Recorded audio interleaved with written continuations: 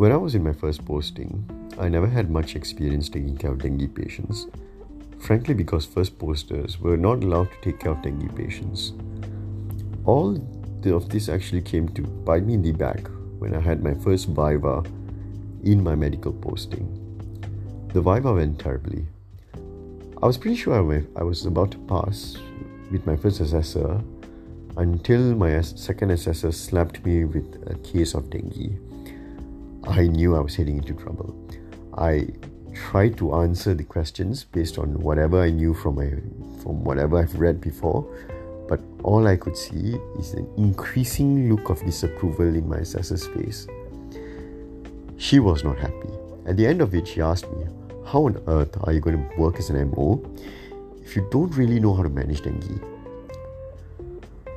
Honestly speaking, I did pass my viva with a really close margin, but this event highlighted to me a few things. Firstly, it highlighted that having book knowledge on diseases would never substitute actual experience in managing diseases with a really complex history like dengue.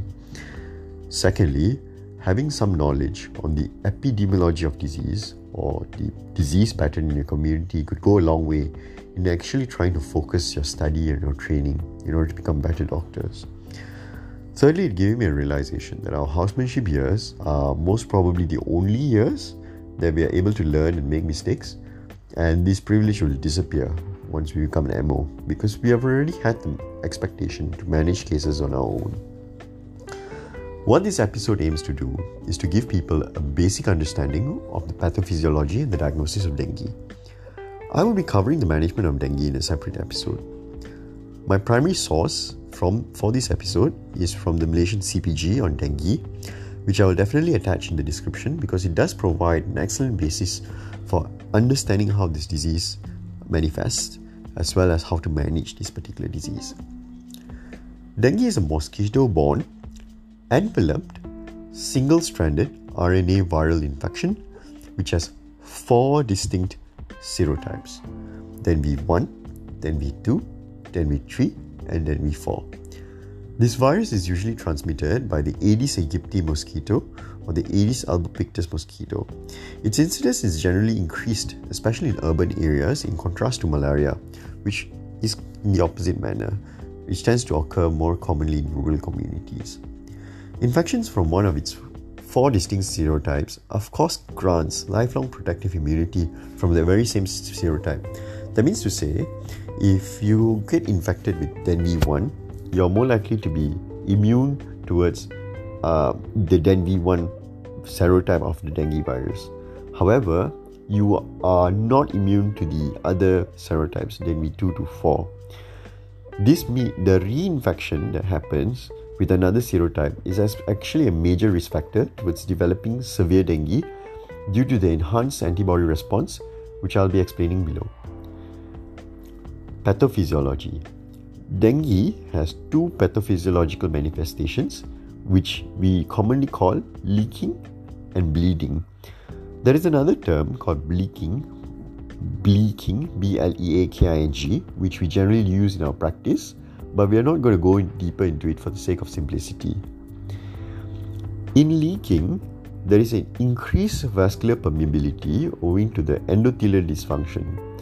The endothelial dysfunction that I mentioned before happens because the immune response towards the dengue virus produces reactive oxygen species, pro-inflammatory molecules, and enzymes that actually break down the glycocalyx layer that maintains the endothelium of the blood vessels. This results in plasma leakage and subsequent hemoconcentration, and in severe cases leads to compensated or decompensated shock. The leaking is also responsible for pleural effusions, pericardial effusions as well, which we may see in some dengue patients. The reduced intravascular volume also leads to reduced perfusion, which causes lactic acidosis owing to the glycolysis from anaerobic respiration. Bleeding in dengue, on the other hand, is actually poorly understood. We know that it occurs due to 3 distinct factors. A, because of the capillary fragility. B, because of the coagulopathy that happens within dengue infection due to the loss of coagulation factor because you have plasma leakage. There is also the release of heparan sulfate due to the interaction between the NS1 antigen and the endothelial glycocalyx. Thrombocytopenia C.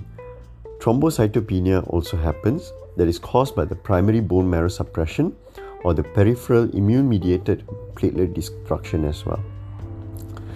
Of course, it does have other end organ effects as well, such as the hepatic and the cardiac and the neurological manifestations, which are also extremely variable and also requires an episode by itself in order to explain the specific pathophysiology behind all these different manifestations. So wait, how do dengue patients present themselves? This is where the major challenge comes, because dengue comes in 3 distinct phases: the febrile phase, the critical phase, as well as the recovery phase. In the febrile phase, you may see patients presenting with prolonged fever that may last 2 to 7 days, like no shit Sherlock, right?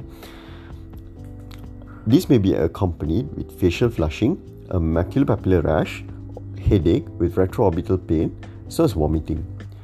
The critical phase often occurs after the 3rd day of fever or during the effervescence of the febrile phase. One of the main indicators is the rapid drop of temperature. That is why in our practice, we actually take a close look at the temperature and the last temperature taken, as well as the last paracetamol given as well. Thrombocytopenia and hemoconcentration usually manifest at this stage. Hematocrit is usually a reliable marker for hemoconcentration as well. However, do keep in mind that the hematocrit may be lower in patients who are actually bleeding. Of course, in less severe cases, the critical phase amounts to just minimal circulatory changes or electrolyte abnormalities. However, in cases of severe dengue, you would actually see compensated or decompensated shock, persistent vomiting, and persistent diarrhea. Organ dysfunction usually happens at this stage as well. When you take the blood investigations during this particular phase, you actually see leukopenia, clotting abnormalities, transaminitis, hypoproteinemia, as well as hypoalbuminemia as well. Past this critical phase, you reach the recovery phase, which starts usually after 24 to 48 hours of the recovery phase. There would be a reabsorption of the fluids from the extracellular space. Patients' general well-being also improve actually, and you would actually see the characteristics islands of white in a sea of red rash picture on the patient. Your lab investigation may show a drop in hematocrit level and a recovery of platelets and white cell count as well. With this being said, one must keep an eye out for the dengue warning signs, which often presents in both febrile as well as the effervescence phase. So what are the dengue warning signs? You may get abdominal pain and tenderness. You may get persistent vomiting more than 3 times a day. You may get persistent diarrhea more than 3 times a day. There may be clinical fluid accumulation. There may be mucosal bleed. There may be lethargy, confusion, and restlessness. There may be tender liver or an increase in hematocrit with a rapid decrease in platelet. That being said, how do we reliably diagnose dengue? In our setting, we usually hear people talking about the dengue combo test, right? Usually it consists of the NS1, IgM, and the IgG, and is meant to be read within 15 to 20 minutes. However, that being said, there are certain products that are used for the serology test, which may have a different recommended time for reading. One must pay close attention to it, because reading it too late may actually lead to increased false positive rates as well. The NS1 antigen is usually sensitive during the febrile phase of the illness. NS1 being positive after the day 5 of illness is actually predictive for severe dengue. Bear in mind that it could have false positive in chronic diseases such as rheumatoid arthritis and hematological malignancies as well.